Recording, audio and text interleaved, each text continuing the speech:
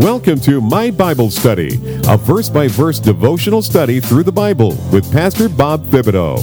In this unique series, Pastor Bob takes you through the Bible just a few verses at a time. No preaching, just a simple Bible reading with examples and explanations of the meaning behind the Scriptures. My Bible Study will take you from Genesis chapter 1 all the way through the book of Revelation. Now, here is Pastor Bob Thibodeau. Now, consider how similar Josephus' description of nations came from the biblical's view of the nations and how they formed. Obviously it influenced Josephus' conclusions. But if you think about how much we can learn from comparing the two, the similarities, it'll let you know that the Bible is very accurate. Josephus' work's not infallible. Okay, it's not biblical content and things like that, but it does point to biblical accuracy. Notice some of Canaan's sons, for example. The Bible reveals them as people groups such as the Jebusites, the Sinites, the Girgashites, and it goes on. Josephus gives the specific names of Canaan's sons, such as Jebus, Girgesus, Sinius, etc. Now, these are fascinating confirmations of what the Bible shares with us. Okay, so I hope you'll go and take a few minutes and look over this and see how valuable Josephus' research really is. You've heard me mention his name several times, and we will. I mean, he is a modern, if you want to call modern, but he's hailed as a good historic reference when it comes to biblical things. Now, in the information on the website, AnswersInGenesis.org, there's also an appendix for this chapter that we're talking about, chapter 10, that gives a great summary. It was translated by William Whiston and then adapted into the online Bible as well. The names of Noah's grandsons are numbered, and his great-great-grandsons have a letter associated with their father's number. Okay, now it's not 100% because when you start, this person has these sons, 3, 4 sons, and other sons and daughters. I mean, because it would just be too confusing to go into all of it. But the information for those patriarchs that really matter to Jesus are there. Amen? So first, we're going to talk today about Japheth, because he's the first one listed here in the sons of Japheth, verse 2. Okay?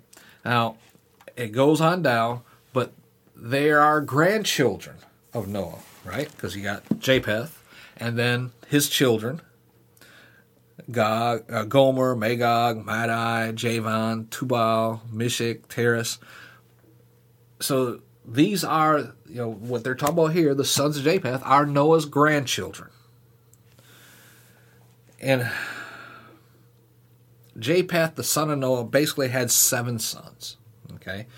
And they inhabited, at the beginning of the mountains of Taurus and Amadeus, and proceeded along Asia as far as the river Tanai, along Europe to Cadiz, and settled themselves on the lands for which they came upon, which no one had inhabited before, because remember, they're spreading out from the ark after the destruction of the world, and they called the nations by their own names. Okay, now this is some information I've been able to piece together. Gomer founded those whom the Greeks called the Galatians, the Gauls.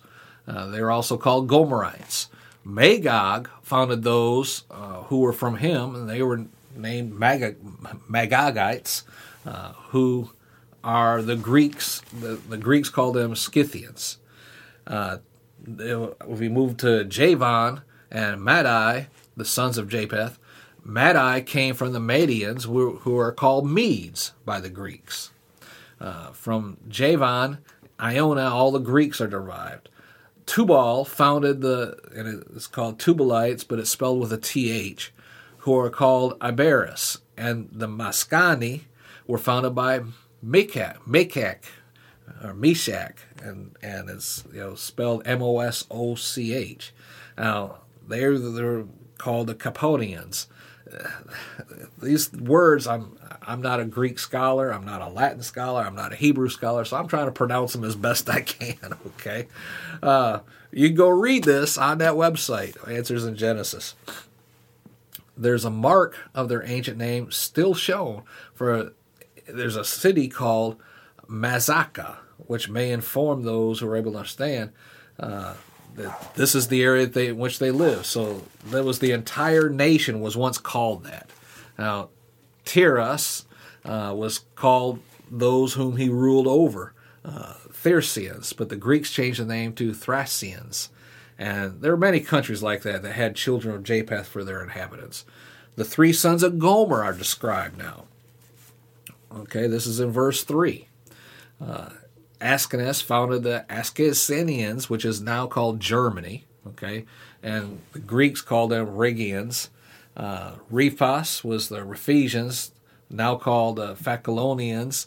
Tagamar, the Togomarans, as the Greeks resolved, were named Phrygians. Again, it's all confusing. Why are you going into all this detail? Because it's in the Bible. We're going verse by verse through this Bible. Okay? Some of these names you're going to recognize, like the Tarsians. That was where Sicily of old, a sign which is the noblest city they have, the metropolis called Tarsus, right?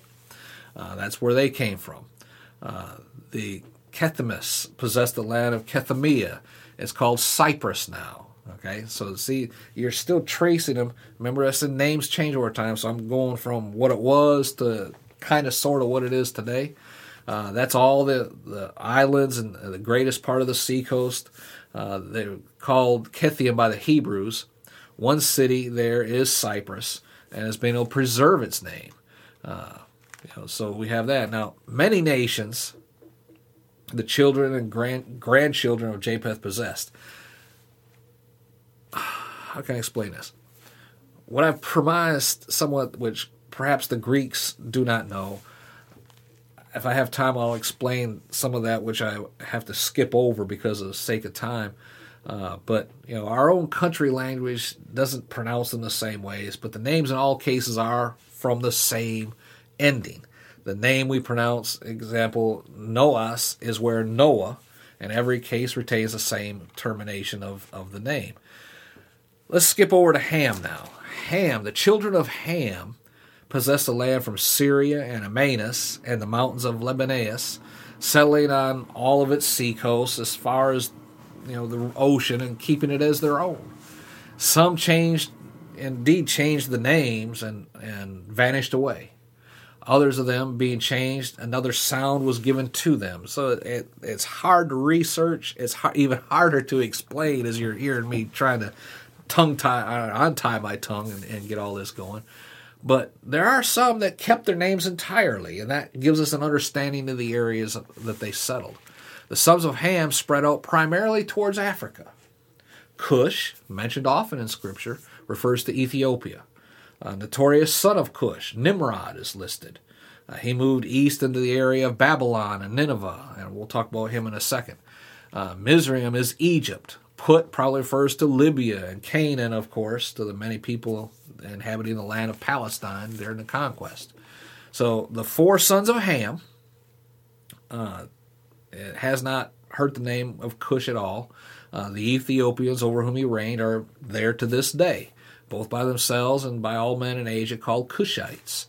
There's also the Mezerates. It's preserved their name for all inhabit that country of Judea, called Egypt and Egypt Mestre, which is Mizraim, and the Egyptians Mestrians. Phut, P-H-U-T, Put, we want to call it that, the founder of Libya, called the inhabitants of Putites for himself. There's also a river in the country of Moors which bears that same exact name. So we can see it, the greatest part of Greek historians mention the river in the adjoining country by the name of Put, P-H-U-T. But the name it has now has been changed, given one of the sons of Miriam called Libyos, Ludites. It appears they may have settled also in Libya and the parts of Africa. Canaan, the 4th son of Ham, the cursed one, inhabited a country now called Judea, and call it by his own name, Canaan. Now, the boundaries of Canaan's territory are described in chapter 10, verse 19. And I'm not going to take time to read it. The border, chapter 10, verse 9. The border of the Canaanites was from Sidon as you come to Gerar, unto Gaza as you go, unto Sodom and Gomorrah, Admah, and Zeboim, even unto Lasha. So, what all is that saying? It's a particular region Israel was to go in and conquer. That's why that's described in detail there. Many of the lesser-known tribes bordered the land of Palestine. Moses wrote this so that Israel would know who these people were in relation to God's promises of blessing and cursing on who? The descendants of Noah. Excuse me.